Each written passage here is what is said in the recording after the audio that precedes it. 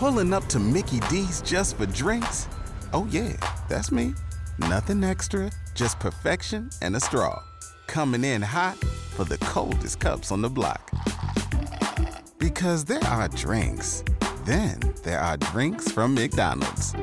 Mix things up with any size lemonade or sweet tea for $1.49. Perfect with our classic fries. Price and participation may vary. Cannot be combined with any other offer. Ba-da-ba-ba-ba. We're excited to announce that our very own podcasting platform, Zencastr, has become a new sponsor to the show. Check out the podcast discount link in our show notes and stay tuned for why we love using Zen for the podcast. You're listening to the Archaeology Podcast Network. You're listening to The Archaeology Show. TAS goes behind the headlines to bring you the real stories about archaeology and the history around us. Welcome to the podcast.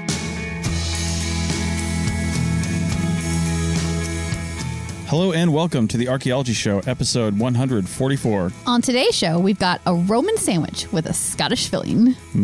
Tasty. Let's dig a little deeper.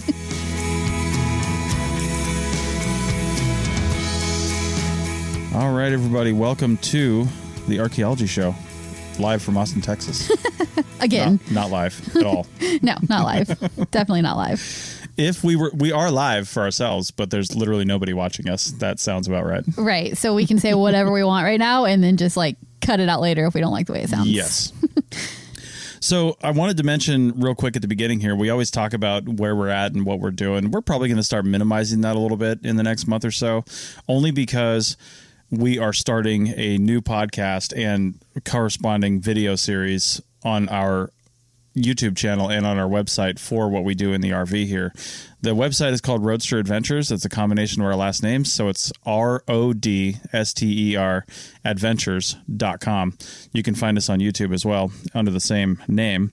And yeah, we'll have if you're interested in RV stuff and where we're at and what we're doing, then definitely check that out. And we'll stop taking up space here. Yeah, because we're archaeologists, we like to visit historical things and places and stuff. So a lot of our adventure content tends to lean that direction. So that's why we mention it here. Yeah, for sure. And honestly, I mean, I would like to do a lot more interviews and things on site and places we go with different historical societies and things like that. And just haven't had time for it with my work schedule. I'm hoping that as my work schedule evolves in the new year, that we'll have more time to do things like that, because sometimes you just can't get those interviews on a weekend, which is the time we can go out just like everybody else. Yeah, totally. But we might be able to do it more midweek and get on people's calendars. So yeah, so if you're on our route and you are one of those people or know one of those people, please do let us know, because we'd love to interview real people doing real work in the archaeology / history, I guess, sphere. Yeah, just send, you can send me an email, chris@archaeologypodcastnetwork.com. See if we're going to be near where you're at. And, you know, if you're a grad student running a field school, or a professor running a field school, or a CRM archaeologist running a dig that we can actually come and talk about. I understand a lot of times those things are under NDAs and stuff like that. Yeah. So, but we do like to just talk about the archaeology in general. Obviously, nothing. We would never talk about anything that, you know, would get you guys in trouble. So yeah. Anyway, yeah, contact us, chris@archaeologypodcastnetwork.com. And if you're interested in our other stuff, Roadster Adventures, pretty much everywhere. You can find that. All right. Well, producer Kimmy found us 3 articles for this week, and we are going to talk about them now. And I feel like Simona over at the ArchaeoAnimals podcast about to talk about this first one. Romans all the time. She hates the Romans. She doesn't hate the Romans. I feel like everybody in England is just like, Romans again. Which is kind of how this article is. It's sort of like all right, Romans again. Yeah. We're digging. We didn't know that they were there. And look, we found Romans. So except in this case, it's Romans in Turkey.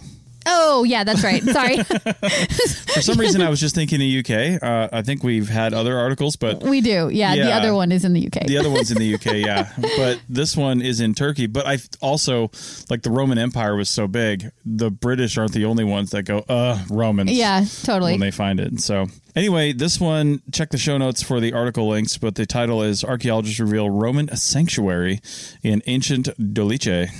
See, now I looked up the pronunciation for this word this time. Would you like to hear it? Yeah, how's it okay. pronounced? So there's 2 ways that I can find on the internets. One of them is Dalek, which makes me so happy because, Doctor Who. And the other one, which I think is probably the actual one because I found it more, but it's Daleki. Daleki. Okay. Yeah. Daleki or Daleki. Yeah. Well, I guess if it's a Turkish word. Yeah. Yeah. I wouldn't know how to pronounce that. So that makes sense. Mm-hmm. All right, cool. Well, a team of archaeologists were carrying out excavations, and these archaeologists were from Münster University's Asia Minor Research Center. And anytime the U has two dots over it, I have to pronounce it Münster. I think that is how you're supposed to pronounce it. So. I know, with like a little more emphasis on the mu. But anyway. Got it. So they were conducting these excavations in Dalek. I almost said resistance is futile. What do the Daleks say? Exterminate. Anyway, pretty much the same thing. Exterminate. Yeah. They're not the Borg, but they pretty much are. Right.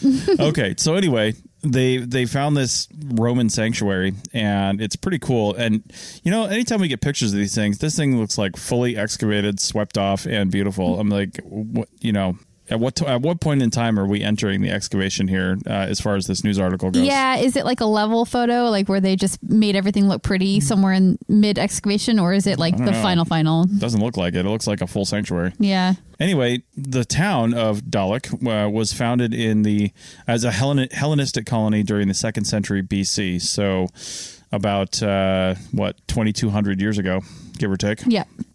And it was annexed by the Romans in 72 CE and incorporated into the Roman province of Syria. So Syria was much bigger back then. Mm-hmm. And previous GPR studies had not indicated any sort of burial structure, which is really interesting to me because it's all stone. And I'm like, did previous GPR studies even look here? Was it too deep? GPR can look pretty deep. Yeah, or was it just too complicated? Like there was too much there, and they couldn't parse out the different structures and things or something. Maybe GPR is ground penetrating radar. For those that don't know or remember, we talk about it all the time. Mm-hmm.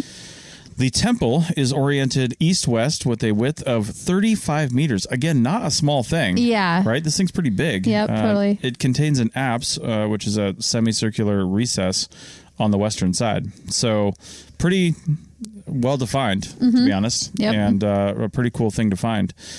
They said that despite the high level of destruction through subsequent use, so after this was not being used as a Roman temple anymore, it was used by other people, which totally makes sense. After that subsequent use and pillaging, because there's always pillaging, right? There is still a lot there, enough to reconstruct what the temple actually looked like. And that's one thing I thought was cool. They've got fragments of capitals and beams, capitals are the things at the tops of columns and stuff, right? Capitals and beams, which are always decorated with something in whatever the current style is. Yeah, in Roman times. That was very important to them to have the decoration, and they had different capital types and all kinds of things. So I imagine they could pinpoint pretty specifically when it was built, what time period, just based on the style of those things. Yeah, for sure. Interesting, though, like if something's around for a few hundred years, would they never change that kind of stuff out? It's just too hard. I mean, it's not like it's not like they're all molded out of a single piece of stone. It seems like you could chip it out for people who are used to working with stone. It'd be a lot of work, though. Yeah, I could see it happening in like the bigger cities, like in Rome itself and other places like that. But I don't know. For the current emperor kind of thing. Yeah, exactly. Yeah. But I'm not sure a satellite city that, although this seems like it was a pretty big city, so I don't know. Yeah. Maybe. So you need money, right? It's got to be a place with money in order to do stuff like that. Money or slaves, one of the two. So they usually go hand in hand. So. Yeah, right. So anyway, there were numerous fragments of these things, and they were able to basically reconstruct precisely what the temple looked like just by putting that stuff together. Yeah, that's cool. It also seemed like the temple had a bit of an unconventional design for Romans, but similar to other structures found in Palmyra and southern Syria. Yeah, I love that. Edge regional mixing that happens. Yeah. Because of course you're going to be influenced by the people that are actually from the area that you have occupied as the occupier, right? Or spread to, or whatever the case may be. So it's really cool to see that mixing of the different regions and different peoples. And this being a temple, that means somebody was worshipped there. Yep. And they don't know yet which deity was worshipped at the temple because they haven't found anything that explicitly states that. through probably some sort of sculpture or something. But it has been suggested, I don't know by who, that it could have been for a Roman emperor cult. And I read that in the article. I'm like, what the heck is an emperor cult? They just worship the emperor? I figured they did that anyway. But well, I think it goes beyond that. Like, they worship the emperor as a god rather than just revering him as the emperor, you know? Well, I'm not a Roman scholar, but I feel like that would be a little bit heresy against the actual Roman gods. Yeah, you'd think it would. I don't know, though. I bet the emperors encourage that kind of behavior. I bet they do. You know, this brings up the fact that I don't know the answer to this question. The point of this show is to basically talk about articles in the news from the perspective of an archaeologist and somebody who's just, you know, in the business, so to speak, but reading these things. Any archaeologist has had family members come up to them and say, oh, did you hear about this? Or what's the latest in Egyptology? It was like, literally don't know. I work in Nevada. Yeah. Like, we specialize in different areas and we don't know everything. And I'm only saying that because we did have some comments about our Viking episode in that we may have got some things wrong or generalized too much. And I'm like, yeah, that's fine. We were talking about news articles and we're trying to do the best we can to interpret what's going on there. We do some research on these, but we're not writing a dissertation on any of these articles. So yeah, we're not experts for sure, and we're just trying to put an archaeologist's perspective on actual news articles. So don't take these things as the gospel, so to speak, or as a scholarly text. Just go look up the articles for yourselves, form your own opinions, and do further research if you want to. Yeah, you know, we're just here to try to give you some info and possibly entertain you a little bit. So, yep. All right. Well, speaking of entertaining, the Battle of Culloden was not entertaining, although it is if you watch Outlander. It's my pretty favorite show. there. Yeah. So we will talk about that on the other side of the break.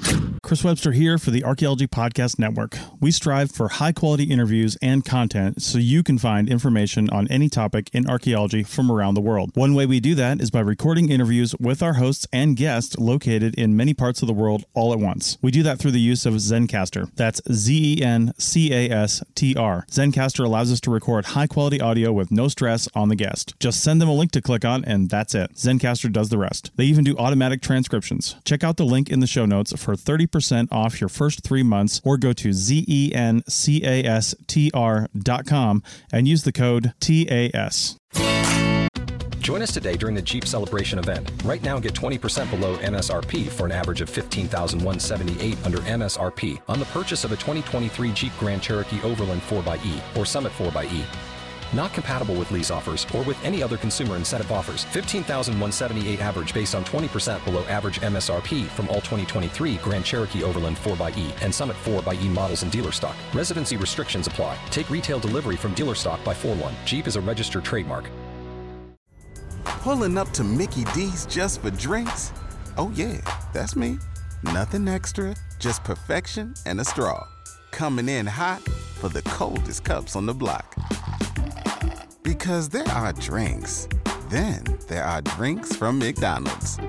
Mix things up with any size lemonade or sweet tea for $1.49. Perfect with our classic fries. Price and participation may vary. Cannot be combined with any other offer. Ba-da-ba-ba-ba. All right. Welcome back to episode 144. And we are going to move over to Scotland for this segment. We have an article called Archaeological Digs in New Locations at Culloden Battlefield. Yeah, and this article, just so you know, it's kind of kicked off us wanting to just talk about this. Yeah. Because the article is a little bit underwhelming in the fact that it's the BBC just telling people, hey, people are going to dig here soon, and here's what they hope to find, and here's where they're going to dig. Yeah. So it's not announcing anything that was newly discovered. It's what they hope to find and that they're about to do it, which I guess is a pretty big deal over in Scotland because this is a well-known battlefield, a well-known area. Yeah. This battle was like a pivotal turning point in the Scottish Highland and also in the Jacobite Rebellion. So it's really an important battle that happened. And you and I both wanted to talk about it as well because we just love Scotland. Yeah, we were here. We actually went to we went to the battlefield. Yeah. And you can't walk on the battlefield, can you? We walked around it. No, we did. Well, there's like a paved path that went through. So they don't want you walking across the grass too much, I don't think. But a lot of people died there. So yeah, like a lot of battlefields, if you've ever been to like a Civil War or Revolutionary War battlefield, the battlefields themselves are a little bit underwhelming. They're really just sacred spaces, I guess, because people died there and more than likely dropped things there, which is what they're trying to find to, I don't know. To be honest, I don't understand excavating battlefields. We know everything about the people that were there. You know, we know a lot about them in most cases. Not really ancient battlefields, you're right. But here, we know a lot about the Scottish Highland people. We know a lot about the British. And I'm like, I guess if we can find personal effects that can be traced to one person, that would be kind of cool. I think it's the individual aspect of it. We've been to Gettysburg, and I think we talked about this a little bit before. And the battlefield, again, is like kind of underwhelming, and it's so huge and spread out. You have to drive to see most of it. However, the museum there was just fantastic, and it really told these personal stories of the different soldiers from both sides. Well, I found that to be very true with Culloden as well. Yeah, the museum, the area, the visitor center area. Yeah, the museum was so great, and it really walked you through, like hand-holding walked you through, because a lot of people that show up there don't really know the history, and it really does a good job of explaining the history and how they got to this point and who they were and what they were fighting for. So if you get a chance to go there, it's a beautiful area, Scottish Highlands. It's located near Inverness, a little bit to the east of it, and we just found it to be an amazing experience while we were there. Yep, definitely want to go back to Scotland and spend a lot more time there. Yeah, totally. Yep. So let's do a little bit of a history of the Jacobites and Culloden and how they ended up facing off against the Duke of Cumberland's army at Culloden in 1746. So it kind of goes back pretty far, and it all comes down to religion, as things always do. So in the 1680s, the Catholic King James II and VI was deposed and exiled in favor of his Protestant daughters. And the reasonings, there's a lot of reasons why he was deposed, a lot of stuff behind that. But the basic gist of it is England was a solidly Protestant country at this point, and they didn't want Catholics on the throne anymore. Yeah, I think there was issues there. The king was taking advantage of things. Like, there was a lot of problems going on with the specific king. But basically, they wanted all reigning monarchs going forward to be Protestant. So the Protestant daughters, Mary and then Anne. Mary is of William and Mary, and then Queen Anne. Both of them died without heirs. So they went through all of this trouble in the 1680s to put the Protestant daughters on the throne, and then they died. And they didn't have anybody to carry on the monarchy. And the last one of them died in 1714? Yeah, so that was 1714. Now, I think they saw the writing on the wall with this, because in 1701, the Act of Settlement was passed, and that meant that the throne could only pass to a Protestant, which meant that any Catholic members of the family, and this would even be people with like Catholic parents or like any remote connection to a Catholic family member, and you're out of succession, right? So that's what the Act of Settlement did. And it made, when Queen Anne died in 1714, the throne was supposed to pass to her second cousin, George, who was a Hanover. And you might recognize that name because it begins the long reigning Hanover line. The Hanovers, however, were part of a junior family line, right? So one of the younger daughters or sons of a previous king, I can't even remember which one. So to a lot of people who expected to see more Stuarts on the throne, that just seemed like the lesser option, a junior line, right? So that's where it stirred up issues, and there was seeds of rebellion there. Interesting how you say, the Hanover line, which reigned for a while, that everybody knows about. I don't think I've ever paid attention or could have named the name Hanover line. I mean, I don't know Stuarts and Tudors and some of the others. I'm not like a huge British history buff either. Yeah. But and I'm sure I know some of the big names in the Hanover line. You do. Yeah, for sure. I mean, the Hanovers were on the throne when the American Revolution and stuff was going on. So right, but there's no Netflix series called The Hanovers. The Hanovers, but there's one called The Tudors. So yeah, that's true. And the Tudors and Stuarts are very intermingled, because the Stuarts are technically a descendant of the Tudors. Just real quick, that comes from Queen Elizabeth I died without having any heirs, and so her nephew James, the King of Scotland, became the King of both Scotland and England, and he's the Stuart. So there you go. They were related. So the Tudors and Stuarts are they're one fed directly into the other. Right. So here's part of the reason why they passed the Act of Settlement is because there were stirrings and troubles happening because of the daughters, the Protestant daughters, Mary and Anne, had a half-brother, a younger half-brother from their father's second marriage named James. And he was Catholic. His mother was Catholic. And James himself was Catholic. That's why he was deposed. So the son, James, also James, he was like, when his sister died, he was like, nope, I'm king now. You guys aren't passing that to some junior line Hanover dude that nobody even knows. No way. I'm the brother. I don't care that I'm Catholic. My sisters are dead. I'm next in line. And, that's that. And he actually made that claim in 1701 before Queen Anne even died. But anyway, he was very ready to take up his position after they were gone. Mm-hmm. So the first Jacobite uprising, and Jacobite just refers to people who support that claim, that Catholic King James's claim to the throne. You think it'd be Jamesabite? I'm very confused. I know. No, it's Jacobite. And the first uprising happened in 1715 and it failed. There just wasn't enough support. He thought there would be more support, but there wasn't enough support for it. So he's like, hey guys. Yeah. But he had been gone too long. He was exiled to somewhere in Europe and he was barely even English at that point. And so when his rebellion didn't happen, and of course his rebellion happened it coincided with the death of Queen Anne because he wanted to swoop in and take over and not let this Hanover upstart get in there. So he retreated to Europe to regroup. It took a long time, 30 years.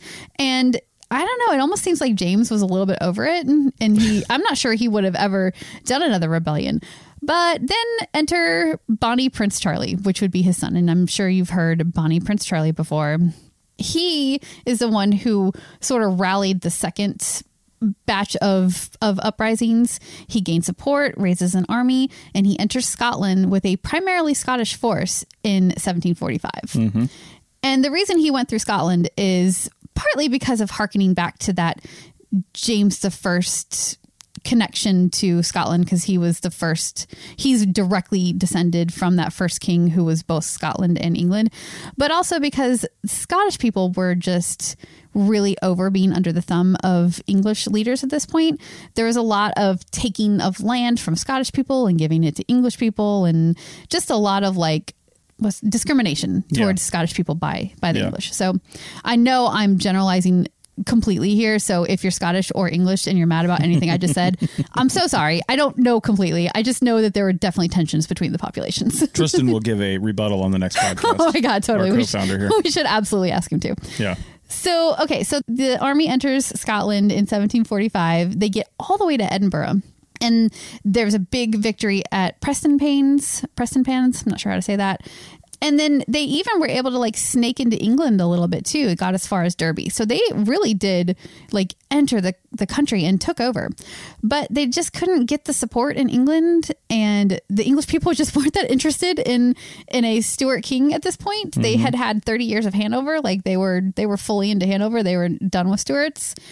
And so the British, who had not really been paying attention to this uprising, they, kind of let it go. But then all of a sudden they're like, oh, yeah, we got to get some troops over there and get this under control.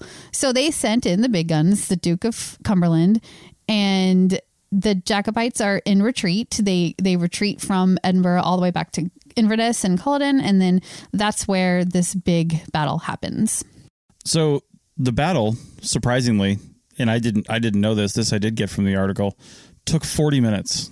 Yes. I mean, I don't know if people were steadily dying or if a lot of them died in a first initial push and then were all just killed by bayonets as they lay in the field. I'm not really sure, but 1,600 men died at Culloden and 1,500 of them were Jacobites. So they took out 100 of the British, which from the sounds of it, they were lucky to do English. So. Sorry, 100 of the English. Yeah, sorry. You got to distinguish in this context. Right. Yeah, because they were British. So. Yeah, that sounds right based on what I've seen in the show Outlander, because it was a very quick battle. No, I'm joking.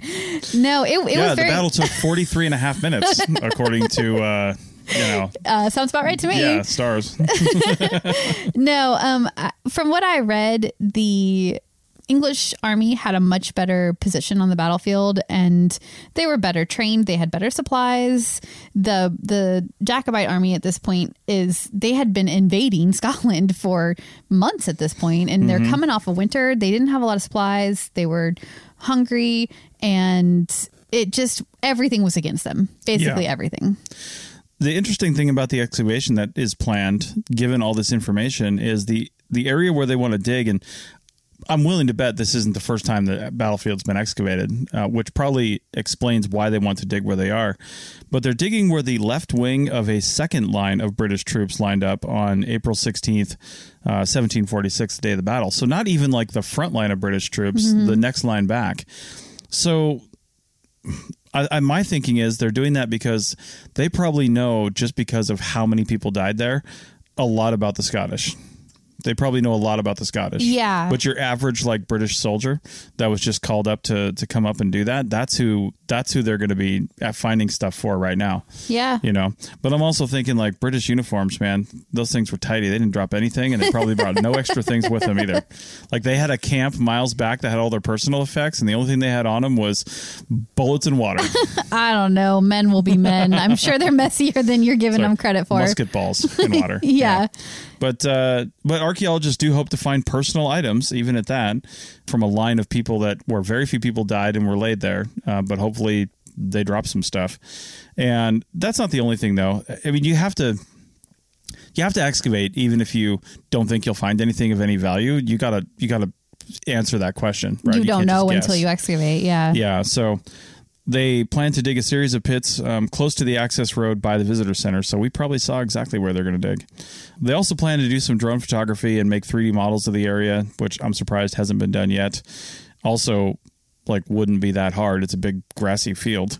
The 3D model, though, would include gravestones of the clansmen killed during the fighting, because there are gravestones and battlefield markers all over the place. They plan to make a 3D model of the Cumberland Stone, which I thought was interesting. So the Duke of Cumberland decides to have breakfast or lunch, it's indeterminate, on this big, huge boulder. It's like a big flat boulder. Imagine like a river rock you skip across the water, except the size of a car. Right. It's a great spot for sitting, it sounds like. Yeah, totally. Yeah. I don't know if he used it as a table, or he just sat on it with his legs crossed and had lunch. But either way, at some point he would stand up there and survey the battlefield and probably speak to the troops as well. So, but the big boulder is what they call a glacial erratic, which means it's not from that area. It was pushed there by a glacier that was moving from the I wrote this down. That was moving from about 20 miles south of Inverness. So glaciers are forming and pushing out. Glaciers don't necessarily come from the north. If you look at a big map, they develop from the north as things get colder, but they develop from colder areas, and there's mountains all around. So they would have had little hot spots of glaciers that spread out in all directions. Yeah. Or in a direction dictated by the landform. Right. So anyway, that's pretty interesting. There's actually lots of those kinds of glacial erratics all over Scotland, and they make stuff with them all the time. You look at the landscape and it's just random boulders all over the place. So Culloden happened.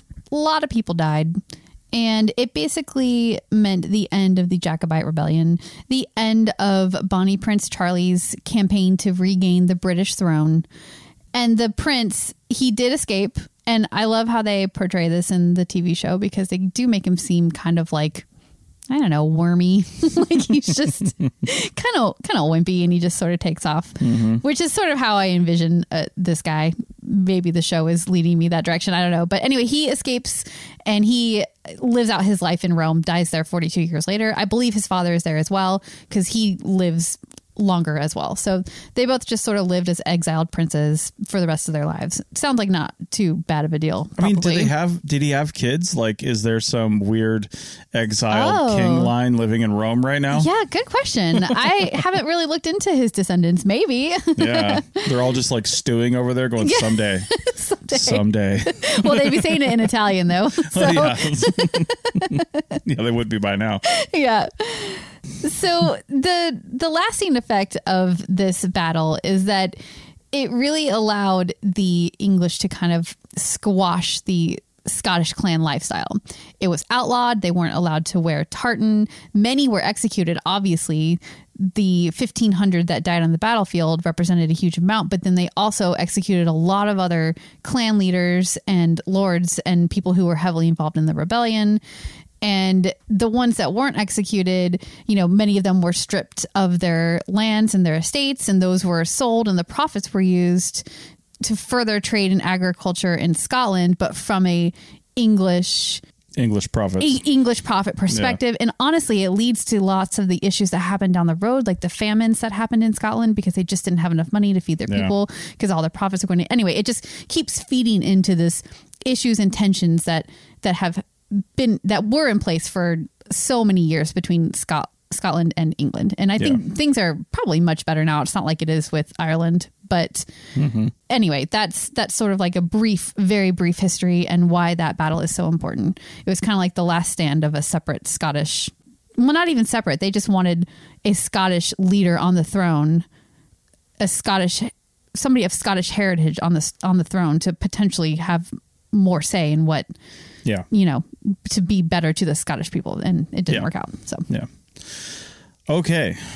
Well, from there, we are finally going to just scoot right on down to England to talk about more Romans. More Romans. They were just Roman all over the place. Oh, God.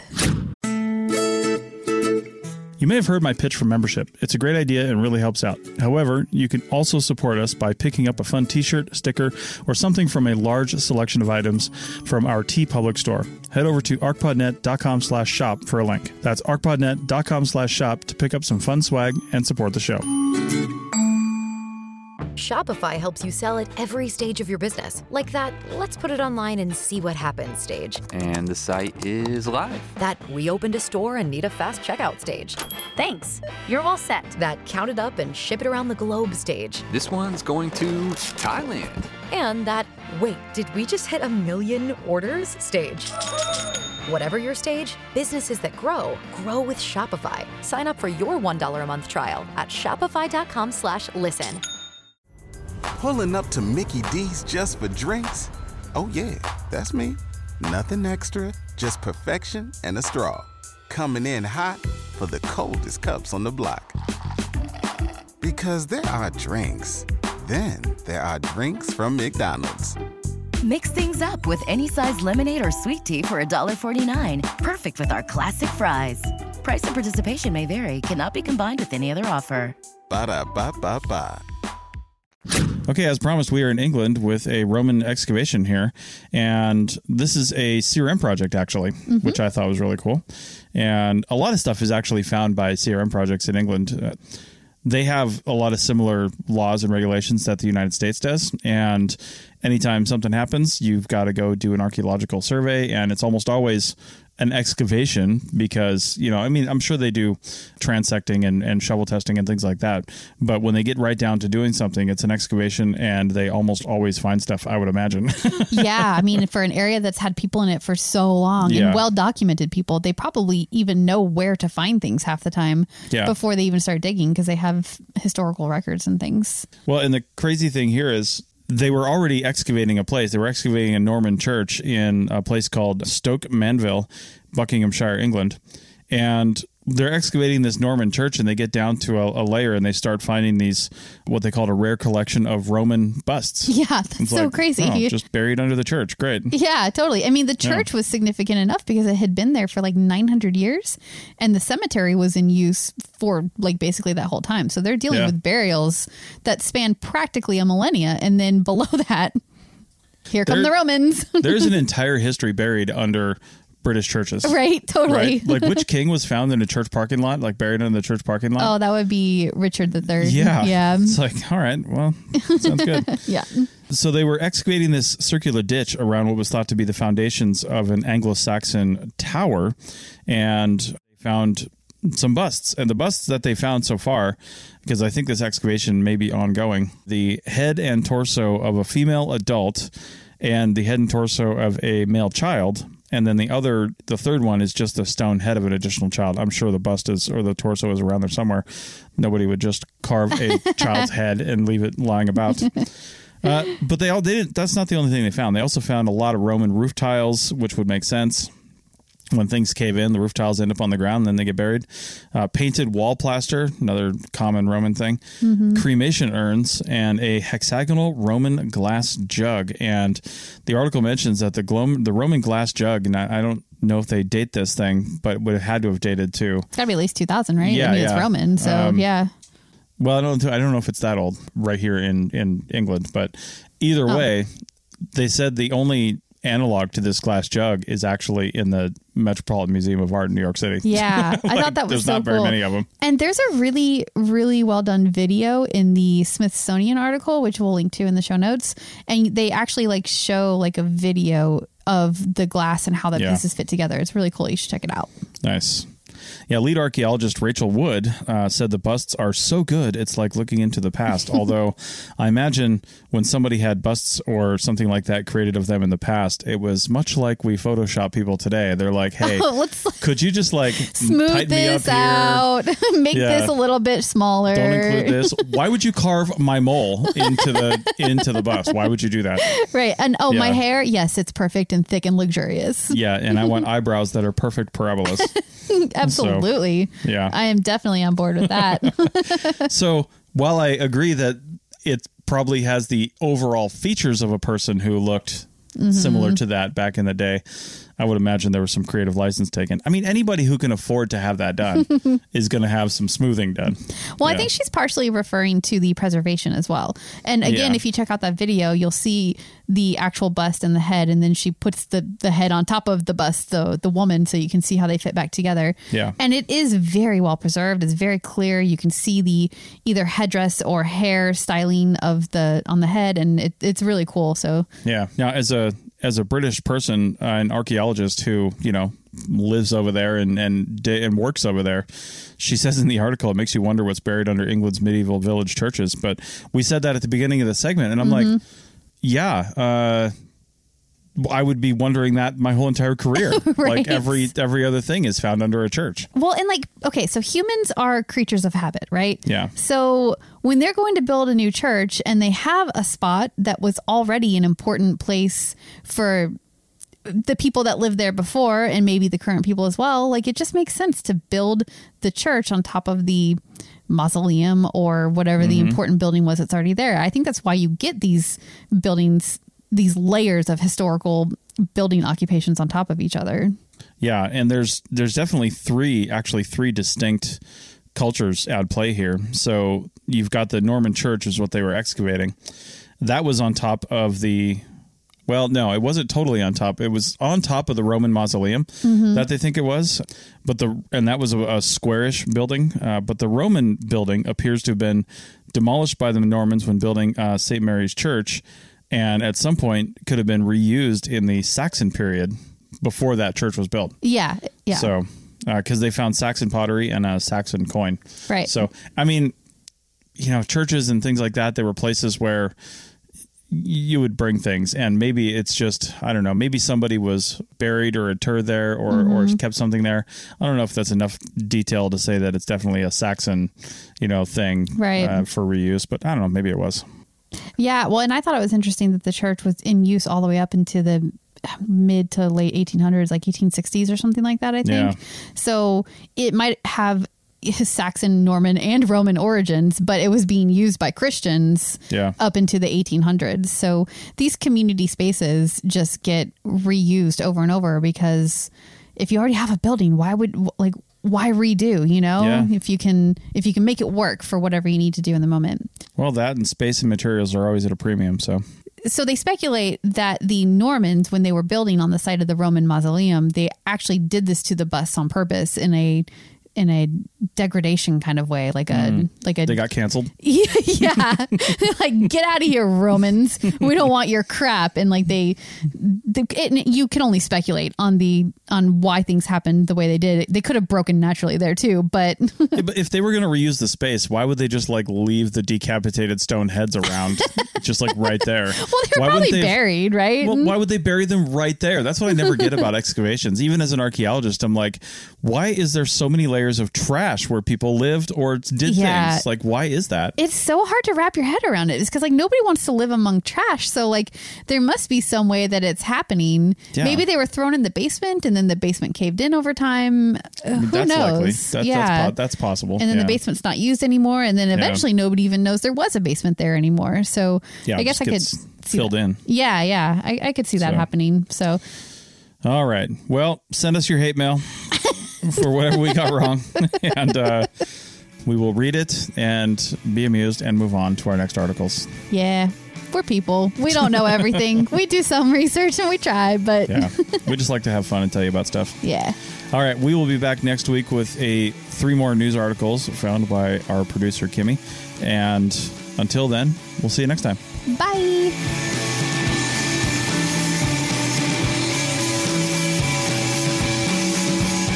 Thanks for listening to The Archaeology Show. Feel free to comment and view the show notes on the website at www.arcpodnet.com. Find us on Facebook, Instagram, and Twitter at ArcPodNet. Music for this show is called I Wish You Would Look from the band Sea Hero. Again, thanks for listening and have an awesome day.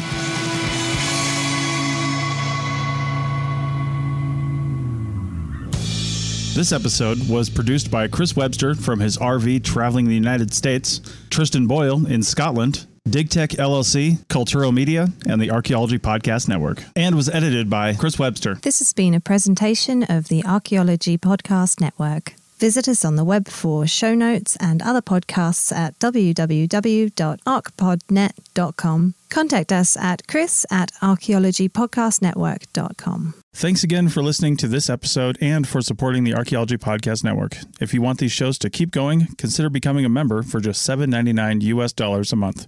That's cheaper than a venti quad eggnog latte. Go to arcpodnet.com/members for more info. You've worked hard for what you have. Your money, your assets, your 401k, and home. Isn't it all worth protecting? Nearly 1 in 4 consumers have been a victim of identity theft.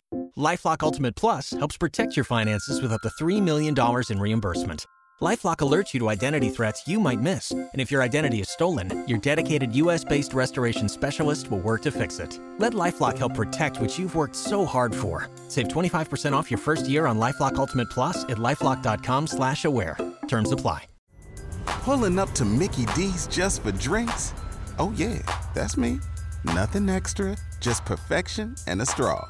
Coming in hot for the coldest cups on the block. Because there are drinks. Then there are drinks from McDonald's. Mix things up with any size lemonade or sweet tea for $1.49. Perfect with our classic fries. Price and participation may vary. Cannot be combined with any other offer. Ba-da-ba-ba-ba.